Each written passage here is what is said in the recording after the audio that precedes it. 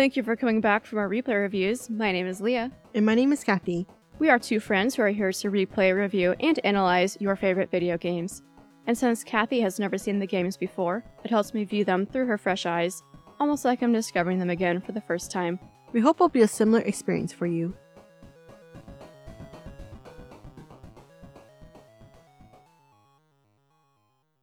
It's the summary. This is going to be maybe a record short episode. Mm-hmm. We don't know what to talk about. We're going to keep this very an organic, somewhat guided conversation. Yeah. So, like, our first topic is our burning questions. And there's only one, which is, why don't we have any questions? What did this game do differently? Every other game we've had burning questions, things left over that we want to discuss. What's different about this game? How should I say it? The characters are flat in a good way, where we're not leaving to debate their character arc. It just full circle comes around. It's really well done with the bow at the end. We don't have really questions about anything because we're pretty satisfied with the ending. And like things like where's Ralphie? Like those are the questions I had, and they would address that in the end. So It's not like we had a lot of questions. It's not like we had a lot of debate about the characters that we didn't already go through during our part 5. Mm-hmm. So I think that's why. I don't want to say it doesn't have depth, because I still think the story has depth. It's just not a psychological game. And I feel like all the other games we've done have had a psychological element. Maybe. I mean, Heavy Rain for sure. Outlast for sure. What else have we done? Yakuza has just so many storylines and characters going on. Well, yeah, you're right. It's not that I'm saying that there's no character depth. I feel like there's the way that the arc goes and the storyline goes, it closes itself on its own. There's no plot holes missing compared to like Heavy Rain, where because they took things out, it makes us question this. I don't feel like we have any kind of plot holes that are significant enough that we're going to still be debating it after we finish the game. Yeah, they didn't overdo it. Heavy Rain overdid it. Outlast is just a psychological game. So that makes sense why we had things that we didn't understand or wanted to discuss.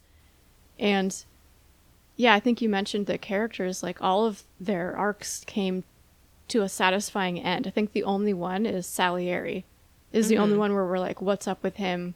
Where is he? How is he pulling strings? Where from? I think that's really the only question we have, but we honestly don't have any information to even speculate. I feel bad saying like it's a more simple story, but it is, but that's not bad either. There's something charming about just like a simple story that starts and wraps itself up, but with the ending being so satisfying and with the family is forever. It's complete, but it still has that little bit of like, uh-oh, at the end, but not to the point where it gives you questions.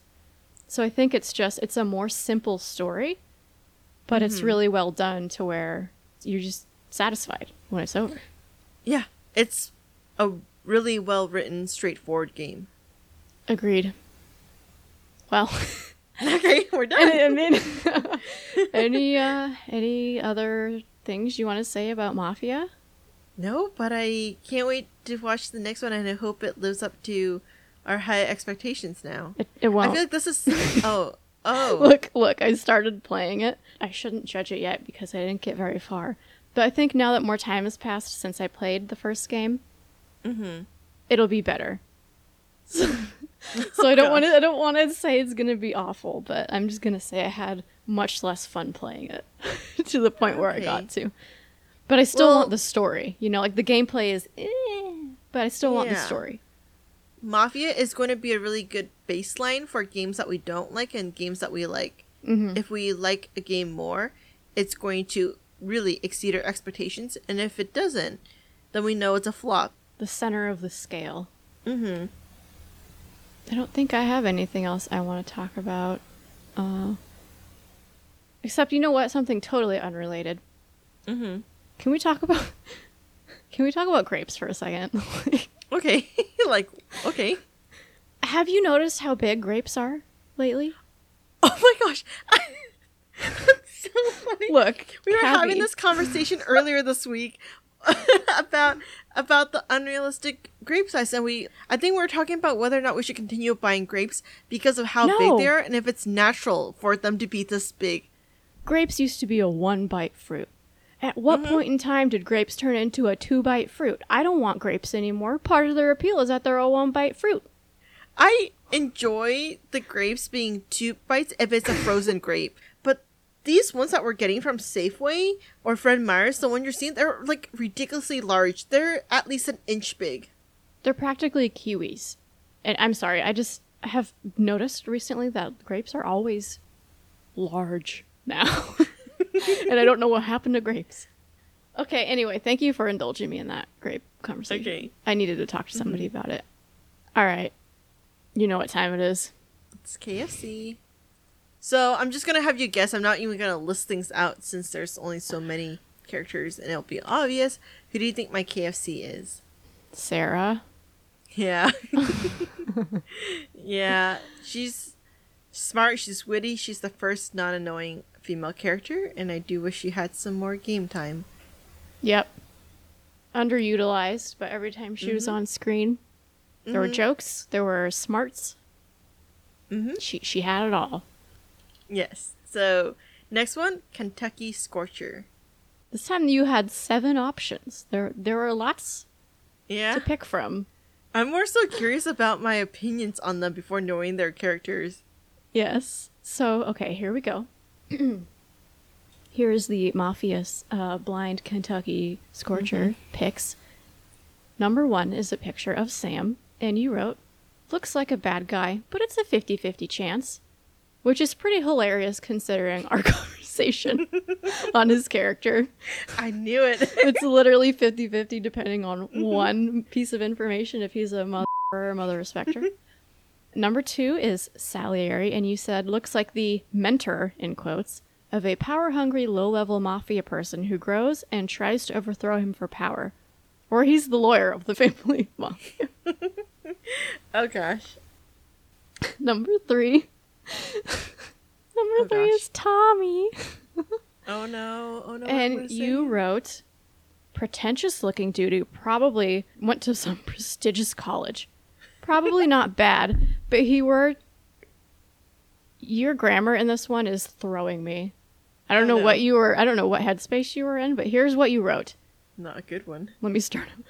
Pretentious looking dude who probably went to some prestigious college. Probably not bad, but he were to commit a crime. It would be a white collar crime, obviously. Don't know what headspace so I get what you were going for, but it was messing with my brain reading that. So I'm gonna say you're wrong about that one, but he can look a little pretentious if you don't know him. So I'll agree with that point. Number 4 is Polly. Looks like the consultant or the family accountant. I don't think he's the one committing crimes, but would still get in trouble because he knows of the crime and did nothing to stop it. Oh no, he's a Frank. I thought he was Frank. You thought he was Frank. Frank is not on this sheet, though. Yeah. I figured he would be too old to be in consideration, so I didn't add him. I appreciate that. No offense to old people. Number 5 is Vincenzo. And you said, the dude who leads the beatings and the muscle. Concise. Yeah.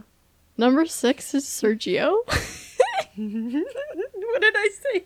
You said, is this dude Asian? Looks like he's the head of the rival mafia / triad who the mafia character's family is trying to do business with. He's equivalent to Sarah from Y0, but that he's more involved with the affairs. Well, you gave that one lots of backstory. But the thing is that he could have been. Sergio could have been. He could have been. Again, we didn't get enough Sergio. All right, number 7 is Morello. You said, the dude who's trying to strike a business deal with dude number 6, who is Sergio, probably an arms dealer. And that's it. Should I just reveal who you picked? Yes. All right, here's what you said. Did I pick Sam? In terms of blind Kentucky Scorcher pick, and if we're basing it off of whoever is good looking based on his age, then I would say number 5. Who's 5? Vincenzo. Oh. And then you continue to say, it's the suspenders for me. Smiley face. If you had chosen a different picture, I might not have picked him. Okay. I need to see these photos, Leah. All right. I'm sharing the screen. Okay. Goodness, God. Now I'm curious about what headspace I'm in. I will say the picture of Polly looks very ominous. Yeah. I think I would still choose Vincenzo. Based off of these pictures, or is that your choice? Well, based off these pictures and still knowing who they are. Oh, yeah. Yeah. I feel like the blind Kentucky Scorcher and my actual now Kentucky Scorcher, based off these images, would be the same person. But if I knew the personality, I probably would go Tommy. Is that your final? Is that your final pick? I'm trying to make it only off of just looks without the characters. I would say Sam, just off of looks. Sam or Tommy. I would agree. I would have picked one of them. Let's look at this. Heavy Rain, you picked someone different. Outlast, you cheated. And Mafia, you picked someone different. So the blind picks... Look, you guys, personality counts. Is what this is proof of. Irrefutable proof. Mm-hmm. Dale Biscuit. Who do you think I chose? It's a minor character, I'll give you that. Or who would you think? How did I Carlos' calf muscles. Close. Very close. But as Carlos' butt. But no. Carlo. I was gonna say the guy with the rock hard. Oh no, it's not. It's actually, no, it's actually Salvatore. Because he pissed you off so much.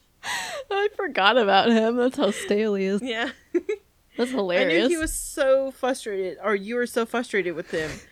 What a useless character. I know. Oh, I like that. You know, this might be the first time that I might 100% agree with all your picks. Thank you. Okay, should we move on to the final counts? Yeah. Should we start with PPs? See how many pedestrian pancakes are in the stack? I know I said 8, but I know I'm terribly wrong. Wait, no, actually, I don't think I'm that off on PPs. Correct. Your original guess from part 1 was 8. The total PPs was 9. Oh, okay. So you're within 1. Nice. Next up is near misses. Your guess in episode 1 was 35. 34. Oh my goodness. I was only 1 off. I'm feeling pretty good. You were doing pretty good. And then one of them was going to be innocent bystanders, but there was only one in addition to the PP, so I felt like that was pretty unexciting. So we're just going to scratch that. Okay. Next is headshot percentage, and I calculated it 2 different ways. So the first way I calculated it was total body shots and total headshots combined, and then the percentage of headshots from that. And I also calculated the average percentage of every time a body was hit by a bullet, how many body shots versus how many headshots. So there could be like 0 out of 3 or just 3 body shots. 1 out of 1, it was just a headshot. So I calculated the average percentage as well. What were you thinking when you made your guess? I went back and I said 35% head, 65% body. So I'm just going to stick with that for both calculations. The percentage of body shots versus headshots. That was within a margin of error because I had to eyeball these, of course. 41% headshot. The average percentage was 64. Okay, I was still relatively close with the first one. Yes. So I'm gonna take it as a win. Especially with a margin of error. I mean, you were in We were close. Yeah. What jukes the stats is the shotgun, because it's a one-hit kill, and then the Tommy gun, which is, like, hard to control. It's pretty erratic. But the pistol... Yeah. That's the your pistol, favorite? the bolt action. Yeah. Well, I think you did pretty good on the stats this time. Well, for next game. Can you guess? Can you guess what game this quote's from? I know how you must feel. Let us know if you know. Okay, so next up is Scary Christmas. So next week there will not be an episode on Thursday, so don't be waiting up for that. But we will have an episode released the 24th and the 25th for Scary Christmas. Of course, it'll be a horror game. Poor Kathy. Well, we did it. Let's see. Is this going to be a record short episode? 26 minutes. 26 pretty close minutes? to it. By the We're gonna time be it's edited chopping down. things Yeah. We keep talking over each other. I'm I sorry. know. We're so out of sync right now. Yes. Okay, let's end it. All right. Audacity on 1, 3, 2, 1. Thank you for listening, and don't forget to send in any questions, comments, or game suggestions. You can find all our contact info on our website, replayreviewspod.com, or contact us directly through our site.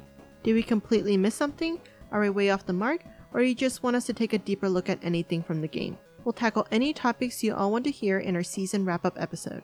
We also have a Reddit where we discuss anything we're curious about. Go take a look and let us know what you're thinking. Think you can guess which game is up next based on this obscure quote? I know how you must feel. Message us on Instagram or contact us through our website to see if you're right. Our theme music is Condemned by Eggy Toast. They'll play you out, and we'll be back next week with a new game.